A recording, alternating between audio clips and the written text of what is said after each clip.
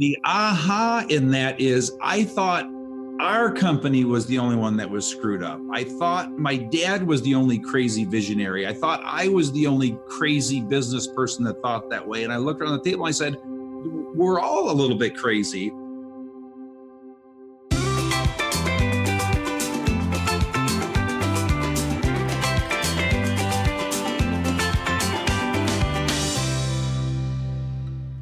Welcome to Tractionville, the podcast for companies running on EOS. I'm your host, Chris White. In this episode, Benj Miller is living his EOS life and is on vacation. Our guest today is Gino Wickman, founder of EOS Worldwide, creator of EOS, and the author of the Traction Library. Gino, welcome to Tractionville. Thanks. Proud to be here. So, Gino, we've got about 45 minutes, and that is not enough time, but I am very thankful and grateful that we could make this work. It's been 4 months in the working, and I'm just I'm honored and excited to have you here, and I thought I just want to dive right in and squeeze as much juice as I can out of this for our listeners. Well, I'm ready, and I'm looking forward to doing the same thing. Gino, take us back to that point when, most of our listeners know the story. Your father asked you to come in and to take over the organization. And what I'm curious about, and what I think our listeners are curious about, is when you made that decision to take the reins, you list a bunch of mentors and people who have influenced you at that early age. And I'd like to start there, if you don't mind. Who were your mentors and what did they do for you? Yeah, great. So I want to back up a step and correct the story, because if the story is that my dad asked me to come into the business, that story has been greatly exaggerated, because it's just the opposite. I clawed my way into that business. Okay. So the, lightning fast version is, as I was learning what my dad did in the world and what he taught and the impact he had, and as I was a real estate agent learning all of his stuff, I fell in love with his company and I wanted to run that company. And so I set a goal for myself at 22 years old and said, I'm going to be the president of his company someday. And he did not want his kids in the business. And it was his business partner, who was actually the person training me in those days, who he and I just formed a relationship. And it was he that talked my dad into letting me into the business. And I went from a 6-figure income to making 25 grand a year selling my dad's products door to door to get in the door to work there. And then worked my way up to realizing the state of the company and realizing that it needed a turnaround. And my dad and I sat in his office and I shared with him the state of the company and felt I could save it, and talked him into giving me the keys to the business. And he handed me $100,000 check, which would basically keep us afloat for another 2 weeks. And I went to work on digging that company out of a hole and turning it around. He and I joining forces, certainly as a visionary integrator duo, but that's quite the opposite of him asking me to come join the business. So what was his reluctance, do you think? He did not want to cross business and family. I mean, we are a very close family, and he didn't want to screw up Thanksgiving, as he would say, sitting around the Thanksgiving table. So and what's ironic is by the time, 7 years in, both of my brothers worked in the business. So ironically, all 3 of his sons ended up working in the business, which is what he did not want. And it ended up being an amazing thing. We were able to draw a very clear line between, business and family. Yeah. Well, that's rare, as you know, in family businesses. But he obviously he was thinking pretty deeply about that, and a lot of our clients in family businesses wrestle with the same thing. So the partner sort of became, outside of your dad being obviously a mentor, but his partner obviously saw something in you that gave him the confidence. Yeah, exactly. And then to jump to, the mentor question you're asking, my dad was and is my greatest mentor. And so, as I was taking his training in my early 20s, I was, listening to all of his materials, going to all of his talks. And it was then that he started to kind of take me under his wing. But it's when I got involved in the business is when, he really took me under his wing. So he was definitely my first mentor and my greatest mentor. And what I would suggest that he taught me, I always say he taught me how to communicate and lead people, whether that was 1 or 1,000. And so he's one of the greatest entrepreneurs and leaders I've ever met. And he just taught me, and he's taught me so many things. I wish I could rattle them all off, but there isn't a week that goes by, I want to say a day that goes by, that there isn't one of his teachings that flashes into my mind and alters a decision I make that day. And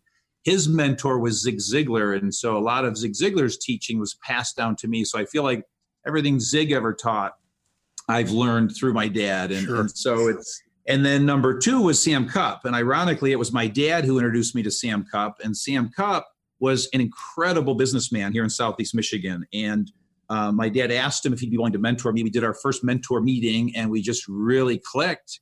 And so I always describe it as my dad taught me everything about people and communicating with people and leading people. And what Sam taught me is everything about business. I mean, just the real raw world of business. And as I turned that company around, the family business around, I would meet with Sam every month for a couple hours and bare my soul, and he'd give me his wisdom. And, so from an EOS standpoint, the term scorecard, that's where it comes from, is Sam Cupp. He showed me his company's scorecard and what he ran his business on. And I ran Floyd Wickman Courses, our family business, on 14 numbers, ran EOS Worldwide on 14 numbers in a scorecard. So Sam just taught me so much about business. And it was those two that really formed really most of what I am. Now, you mentioned the VI relationship. I'm curious because I think I know you pretty well. Yeah. But in the family business, who played which role? Well, my dad was the visionary and I was the integrator. No question about that. My dad is a flaming visionary, as I like to say. He's like a visionary, of all visionaries. So he's at that level where, he's just a wild and crazy idea guy, incredibly creative, sees 12 steps ahead of everyone. So he was the creator and builder of that organization. But very much the visionary. And I absolutely played the integrator role 100%. And how long was that for, with a period of time? 7 years. 7 years. Yeah, and it was, and it's a funny story there because as I was turning the business around, it was about a year and a half in to taking the reins that, that was the aha moment and how I discovered and created the whole visionary integrator concept, because then I locked my 2 partners in a room, the Troy Marriott in Troy, and illustrated an org chart and those 2 seats at the top. And I said, Dad, if you'll just please play this role and let me play this role, right, we will turn this thing around. And so that was the day the visionary integrator concept was created. Today's podcast is sponsored by Tractionville. I'm your host, Chris White, and along with my co-host, Benj Miller, we'd like to thank our listeners and sponsors for helping and supporting this podcast. This is our 31st episode, and we're excited to have EOS founder Gino Wickman as our guest. Please like, share, and leave your comments and help us continue to build the EOS community worldwide.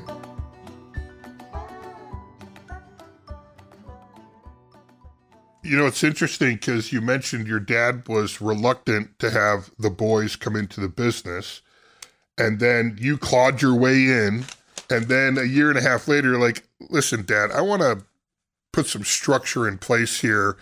When you asked him to stay in his lane, right?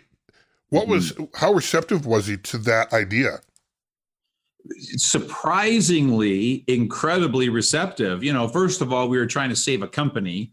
So that, obviously gets someone's attention.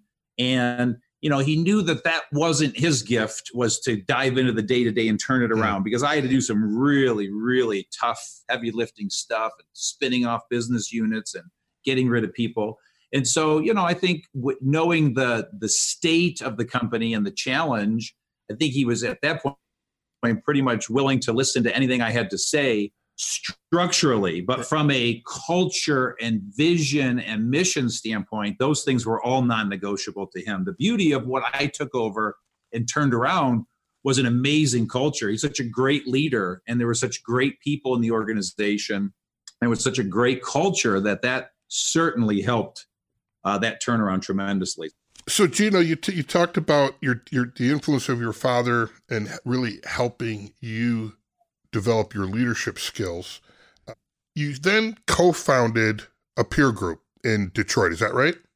Yeah. So no, I didn't co-found. What it was Young Entrepreneurs Organization, YEO, which is a worldwide organization, brought the Detroit chapter to town.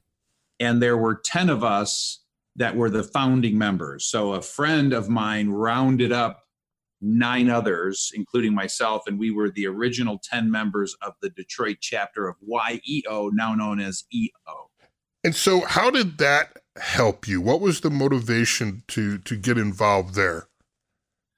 Well, the motivation was, my obsession and passion for becoming a great business person, for lack of a better term. And so I spent all of my 20s reading every book I could get my hands on, listening to every audio, just consuming content, again, learning from mentors and thought leaders. And so that was just another step on the journey where there was this amazing opportunity to be part of this organization full of entrepreneurs and spend a half a day every month sitting around a table with 10 other great entrepreneurs. And so the motivation was to get this incredible exposure and experience.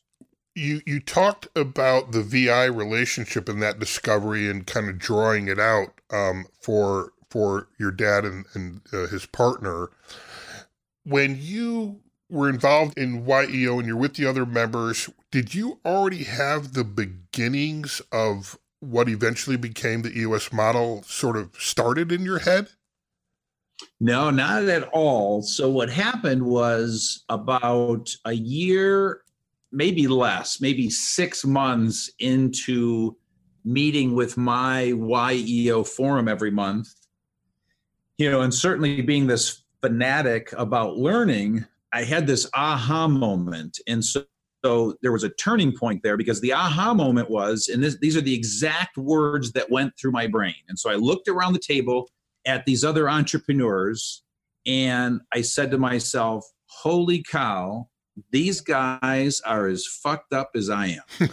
So the aha in that is, I thought our company was the only one that was screwed up. I thought my dad was the only crazy visionary. I thought I was the only crazy business person that thought that way. And I looked around the table and I said, we're all a little bit crazy. And so I saw nothing but opportunity, because I realized I have a knack for this thing. I have a knack for helping these people the way that I helped my dad. And that was my light bulb moment.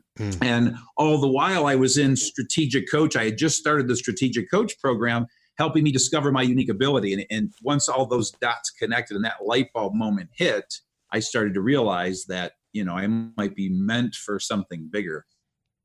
Yeah. And boy, were you ever meant for something bigger with the things that you've accomplished. So that's a nice transition into, you eventually got to the point where you had created the model and really simplified the business, and then applied simple, practical tools that all of our listeners are very familiar with. Let's fast forward, because our listeners know the story, but what's interesting, I think, for our listeners is that, you spent how many total years in EOS from inception to? It took me 5 years from start to finish to put the finishing touches on what is now EOS. Okay. And in that 5 years, is that when you were introduced to Don Tinney and you met your perfect puzzle piece? Yeah. So a couple of really important data points there. So what happened is when we sold the family business, I got out of a 3-year contract early, a year and 4 months, and I was able to get out of it. I took a 9-month sabbatical to go soul search and decide exactly what I want to do in the next era. During that sabbatical, a guy by the name of Mike Palin, who I call my guardian angel, who's had 3 big impacts on my life, handed me a book called The Monk and the Riddle. And in that book, it shared a story of someone that helped business owners. And when I saw that and read that, that was my light bulb moment that that's what I want to do. So that's number one. And then that then set me on a path during that sabbatical that that's what I'm going to do. And then I set a goal for myself that I'm going to create this thing I called virtual CEO, which is something out of the book. So that led me to then working with business owners, creating EOS over a 5-year period. And then when I put the finishing touches on EOS, right around the end of that, I made a decision that I want to leverage it, because there I was in Southeast Michigan with the best kept secret in town, because I had this amazing life, great balance, making a huge impact on businesses and entrepreneurs, making a great income. And I decided, I'm going to do one of two things. I'm either going to keep this to myself and retire off this nicely in 20 years, or I'm going to share it with the world and give others this same opportunity. And to me, it was a no-brainer. And I decided to give others this opportunity. And upon making that decision, I decided I'm going to need a partner to help me build this, because I didn't want to go out and recruit all those EOS implementers, as we now call it. And that same guardian angel, Mike Palin, when I put word out to my network that I'm looking for someone, introduced me to Don Tinney. And that was a match made in heaven, and the rest is history, as they say. So that long version there, but that's how Don came into my life. Well, and you had a good template, right? Between you and your father, right? Your dad as the visionary, you as the integrator. You really had you understood what it took to be both, right? When you say both, what do you mean by both? Well, the visionary integrator. So you were the integrator, but you got to work with a flaming visionary. So you got to understand sort of the genetic makeup of what a visionary looks like. And of course, you're encoded as an integrator as well. But you make this transition, because when you brought Don in, you then went to the visionary role? Yes. And Don came in as your integrator. So you had you gone and interviewed a bunch of people, or was it love at first sight when you met them? Pretty close to love at first sight. There was one other person, but to touch on that whole visionary integrator thing, what's important to know there is, I believe I always had that visionary entrepreneur gene in me. It just didn't flourish because I didn't know what it was. It took a little while. Sure. But I'm also one of the rare individuals that can do both and be both. So there's, out of all the visionaries, 5%, 1 out of 20 have the ability to be both visionary and integrator. It's very unique. It's somebody with a higher follow through, and that's me. And given the option, I choose to be visionary. Yeah. Being a visionary is much more enjoyable to me, where others will choose to be the integrator. You just have to make a choice, because it comes down to capacity. I did not have the capacity to be and do both. And so I very much wanted to be a visionary and went out and found my integrator in Don. I have to assume when you got involved with Dan Sullivan and Strategic Coach, that really helped solidify what truly was your unique ability, was visionary? Yeah, that, absolutely. And the experience with the YEO forum table and being surrounded by those visionaries. And so a lot of different data points, but those, Strategic Coach and that experience was definitely a big part of it. So you're 5 years in, you put the finishing touches on what we now know as EOS. You find your perfect match in Don Tinney. And then when did you decide to write the book?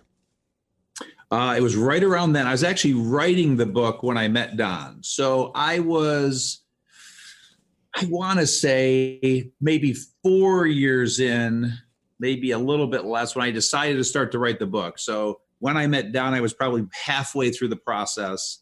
And then the book was published shortly thereafter, maybe a year after meeting Don. And then the finishing touches were put on EOS, because prior to EOS, it was called the Business Accelerator, and it was blue. And so I did a whole rebranding of the Business Accelerator, which became EOS. And so Don came in right in the middle of all of that evolution. And then how soon after did you host your first implementer training? Well, the deal with Don was he and I sat down, and when we decided to join forces, step one was that he had to first and foremost become an EOS implementer solely, and go out and prove that someone else other than me could reproduce all of these results that I did and have this impact on companies. And I'll be frank, I wasn't so sure he could do it. And he absolutely did it. He reproduced every single one of my results. And so the deal was, if he could do that over the next year and a half, then he and I would join forces. And we did that. And he got 20% of the company. And ultimately, he ended up with 30% of the company. And he and I went forward. So to answer your question, is a year and a half after he started and proved that he could do it and that someone else could do it. And then once we formed the organization, then he went to work on recruiting EOS implementers. And I would suggest it was probably within 3 to 6 months, we were sitting in our first boot camp with the first small handful of potential implementers. So I'm thinking of that room right now, because as you know, we recently had Renee Boyer, co-author with you on How to Be a Great Boss. He's an EOS implementer. And in his episode, he shared, some quick stories about that beginning through his lens. I'm curious, what was that first training session like through your eyes?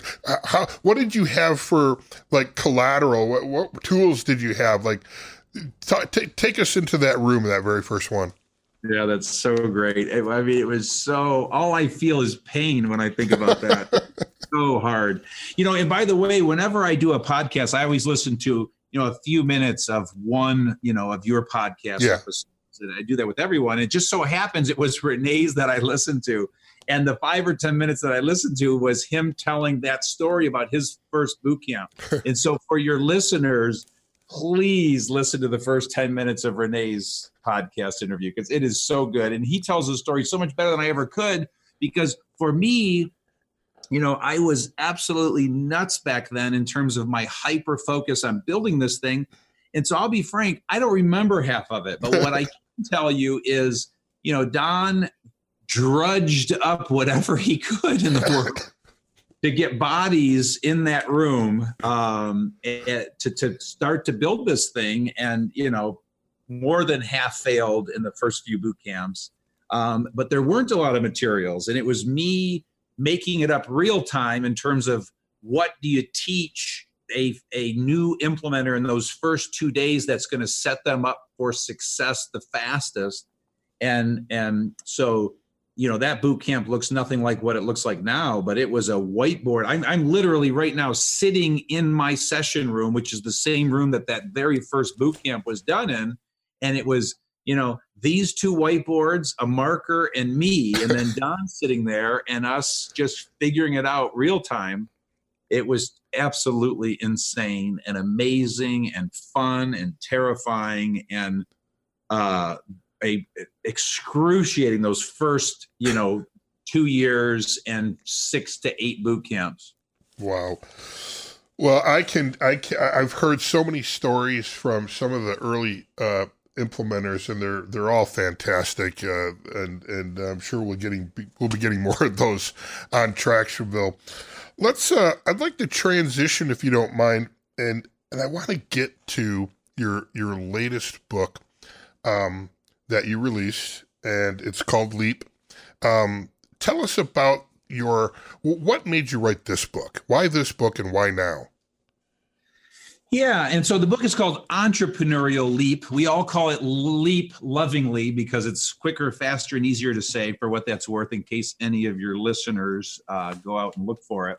But what drove it is, I am now 52 years old. And so when I was 40, and as I was building EOS Worldwide with Don, and we were having some level of success, sitting there at 40, I was thinking about, what am I going to do at 50? And I made a decision that when I turn 50, I'm going to shift my energy to going to the front end of the entrepreneurial journey. And so my whole life, as we've discussed in this story, since I was 18 years old, has been entrepreneurship. And that is why I exist, is to help give entrepreneurs freedom and the ability to be creative and make an impact on the world. And so I decided I want to go to the front end of the entrepreneurial journey and help give entrepreneurs in the making a huge jumpstart on taking their entrepreneurial leap. And the day I turned 50, I saved up a lot of stuff for 10 years, but the day I turned 50, that's when I shifted. And I think I cheated and maybe started about 6 months earlier than 50. But now for the last 2.5 years, I have been hunkered down. I wrote the book, published the book. The book literally just came out months ago. And that's what drove it, is I want to help the people that are what I was. And so I was this 18-year-old mislabeled derelict entrepreneur, did not go to college, born an entrepreneur. And so that's the strong belief here, which goes against the grain of some people's belief. Well, the way I know this and the way I hope to prove this to you is that look at a family with 4 siblings. And so you literally have a family of 4 siblings where 2 take responsibility and 2 don't. They were raised in the exact same household by the exact same 2 parents, same upbringing, yet half of them take responsibility and half don't. Now, sometimes it's 3 and 1, and sometimes it's 1 and 3, and sometimes all 4 lean one way or all. But the point is, how in the same family, if they're raised the same way, can half take responsibility and half don't? And so the last little point I'll make is, and I just heard this week, and it was like gold that was handed to me. And ironically, it's one of our EOS implementers. And so at last week's QCE, Kurt Schreiber, we're talking about responsibility, and he says, responsibility, here's a definition of responsibility. If a meteor hits your building, it's your fault.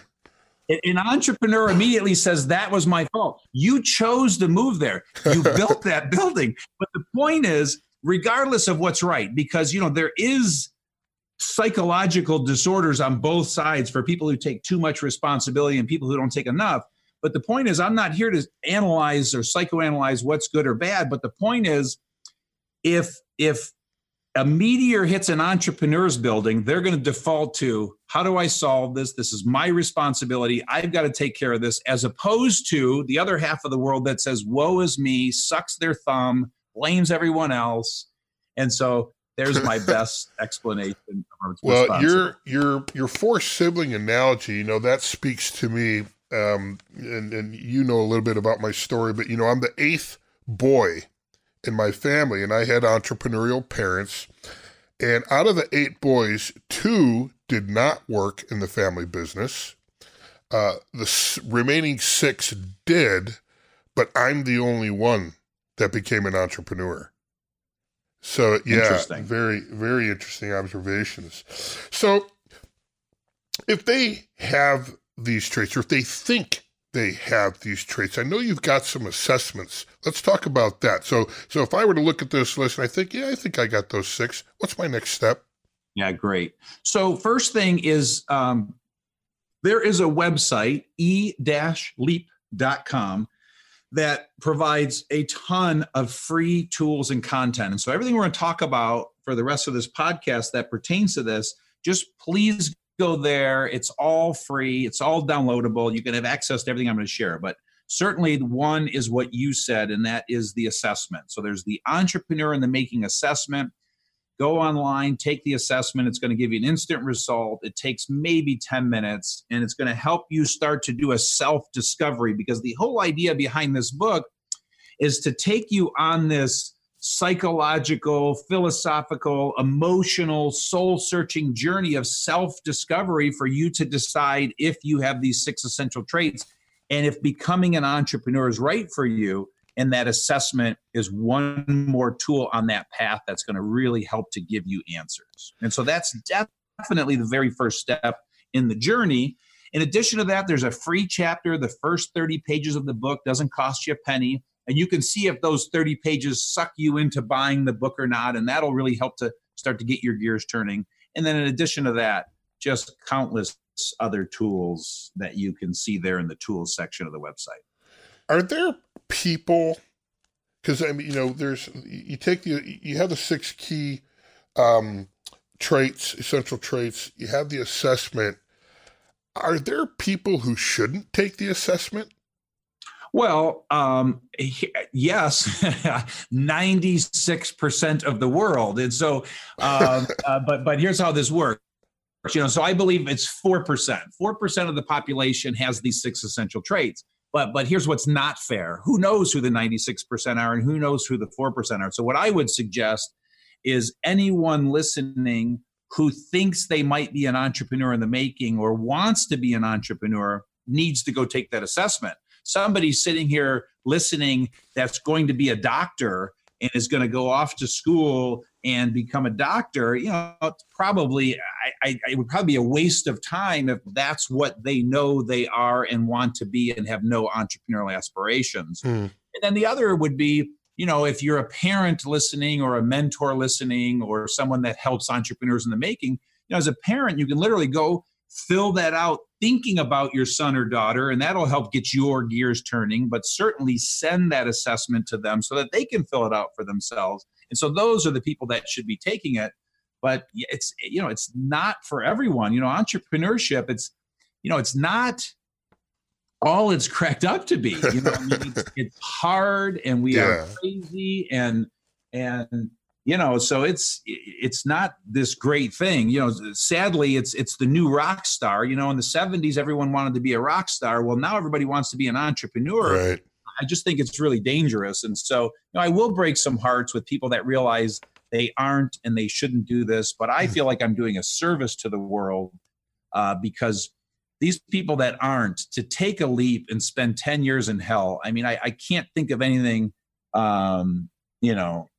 as painful. So I'm trying to head off at the past, but I'm as quickly trying to help people that know that they are, the 35-year-old stuck in the corporate world that went down this, academic and corporate path that's been miserable for the last 15 years, 10 years, to help them realize what they are. That, those are the things that I'm passionate about. Yeah. So for our listeners who haven't taken the leap yet, and they read the book, they download the chapters, they feel a connection to the 6 essential traits. They take the assessment and they score within that range. Yes, you could be an entrepreneur, and they feel connected to the content that you're sharing at e-leap.com. What's their next step? So the next step is the book is written in 3 phases: confirm, glimpse, and path. And so again, if they take the assessment, feel like they're probably an entrepreneur, the next step is to please read the book cover to cover, because it is a complete how-to manual taking you all the way to taking your entrepreneurial leap. But if you play out confirm, glimpse, path, what you and I have been talking about so far is just the confirm step. From there, once they confirm it, we then go to glimpse. And glimpse, what they're going to read about in glimpse is all of their options as an entrepreneur, because the other powerful insight I give is awareness as to all of the options an entrepreneur has. Because right now the world is led to believe, the only option is to become a tech unicorn billionaire or billion-dollar company, when building a $3 million heating and cooling company that throws off a 20% profit, there's no shame in that. And that's hard too. So what I do in Glimpse is I share all of the options, all of the businesses that exist, industries, sizes. Are you a product service? Are you a product person? Are you a service person? Are you a B2B entrepreneur? Are you a B2C entrepreneur? Should you build a $1 billion company? Should you build a $1 million company? We're all different. Are you more of a high price, low volume type of person? Are you a low cost, high volume? So what it does is it takes you through this soul searching to decide what type of business are you built for. And there's another tool on the website called My Biz Match that you literally go through and click on all of these things that you're attracted to, and it will show you the perfect business for you. And so that's the next step on the journey. Again, as you read the book, it takes you through Glimpse. Also in Glimpse, it shows you as a potential entrepreneur a day in the life, both heaven and hell. So I show the ideal scenario and I show you the worst case scenario so you can see a contrast. And then I show you the 8 mistakes to avoid so that you do live the dream in the ideal scenario. And then there's countless real life stories so you can see entrepreneurs just like you, sitting where you are today and what they built. And then from there, it then takes you into Path. And Path is designed to help you eliminate half the mistakes you're about to make. And so what I do there is I take you through a thought process of understanding whether college or not. So is college right for you or not? It's a 50-50 decision. 44% of small business owners have a 4-year degree or higher, which means 56% of small business owners don't have a degree. It takes you through passion and the power of passion and why it's so important and how to discover your passion, then shows you how to find a mentor, shows you the power of 10-year thinking. And then I get into 8 disciplines to greatly increase your odds of success. And then I show you the 9 stages of building your business. And so that's where we get into then the how-tos. Again, once you're motivated by Glimpse and you want to take a leap. And so those would be the next steps. And again, it's just reading it page for page because I'm taking you through that psychological journey. Yeah, and in the third section, Path, I know you have the 9 stages of building their business. So this really does lay that path out, if you will, in a very simple, concise way, focused on, here are the 9, critical stages of building your business. And in there, you have capitalizing on coaching, training, and mentoring. And that mentoring keeps coming back. I'm curious, I'm sure our listeners are, who's your mentor today? Oh, that's such a great question. I would say that my greatest mentor today is probably Dan Sullivan. I think Dan Sullivan is shaping my mind and teaching me more than anyone is teaching me right now. So he would be first and foremost. And as I sit here at 52 and I think about the next 50 years of my life and what I'm going to create and build and do, I'm getting ready for the next mentor, whatever that means. But right now it's definitely Dan Sullivan. I see him every 90 days and he alters my brain a little bit more every time I see him. So we had Dan on an episode of Traction. For those listeners who may not be familiar with who Dan Sullivan is, he's the co-founder of Strategic Coach. And Gino, this is 20, how many years now with Dan? 23 years. 23 years. And still learning from Dan. That's fantastic. Yeah.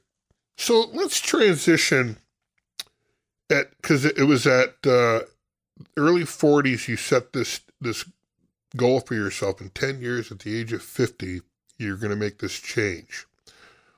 What's your future look like now? Have you set yourself a goal at 60?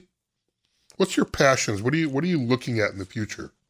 Yeah, so I have not set the 60 and beyond goal. And so right now for me, I'm in the middle of a new 10-year goal.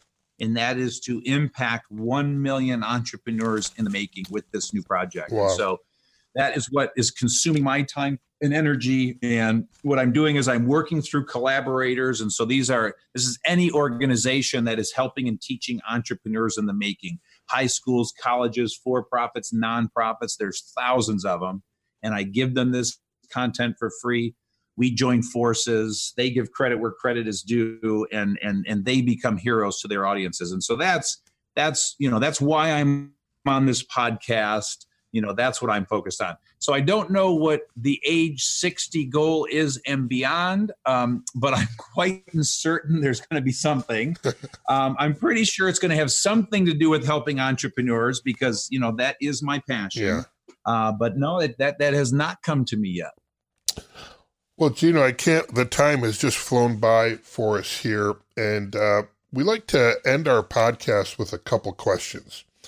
Sure. And the first question is, it's 4:55 on Friday afternoon, and you just put in a full week of work at Leap. When you look back on the week, how do you know that you had a successful week? What a great question. So here's what comes to mind for me? So in answering that question, it's forcing me to think forward to answer backward. And there's two types of weeks in my life. There are working weeks and there are non-working weeks. So I'm going to give you two different answers because it's two different answers based on a working week and a non-working week, because I take 170 free days a year. So building EOS Worldwide for 20 years, I took 150 free days. That's Dan Sullivan's definition for a day that you take off, that you don't work.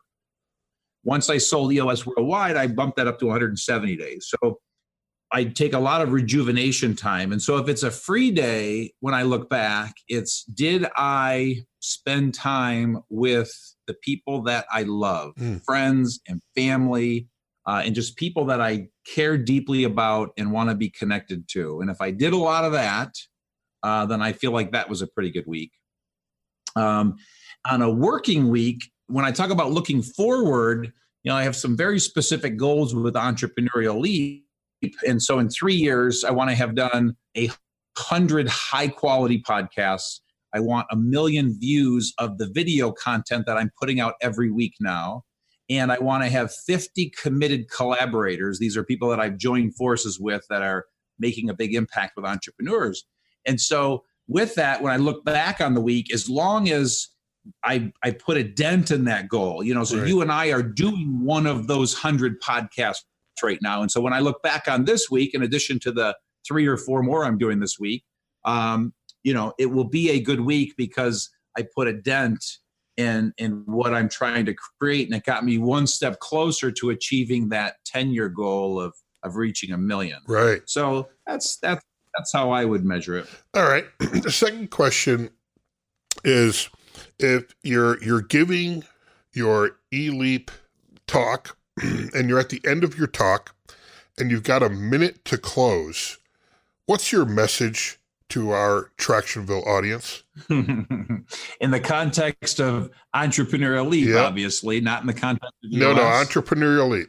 Yeah, so if I'm standing in front of an audience of 1,000 entrepreneurs in the making, my message is, if you really believe you are an entrepreneur in the making and you are convinced that you have the 6 essential traits, and I can't do that for you and no one can do that for you. So you've got to decide. I beg and plead with you, be honest with yourself. And if it's true and you do, I urge and ask you to be patient. So I wrote an entire chapter on tenure thinking and the power of tenure thinking. And so if I could imprint one thing on that audience's brain, is you've got a ton of time. Even if you're 50, you've got 30 good years left on the good side. Think in 10-year timeframes, and time will slow down. You will make better decisions. And ironically, you will get there faster. You can accomplish anything in 10 years. Be patient. Solid. So if people want to learn more about you and eLeap, Gino, where should they go?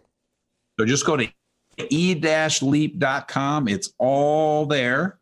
And certainly start by taking that assessment and then go where the journey takes you. But everything is there captured in that website. Well, Tractionville, we'll have all of that information in our show notes. We make it real simple for you to connect to our guests. So we'll have all that available to everybody. Gino, I can't thank you enough for stopping by Tractionville. I love you, buddy. You too, brother. Had a blast.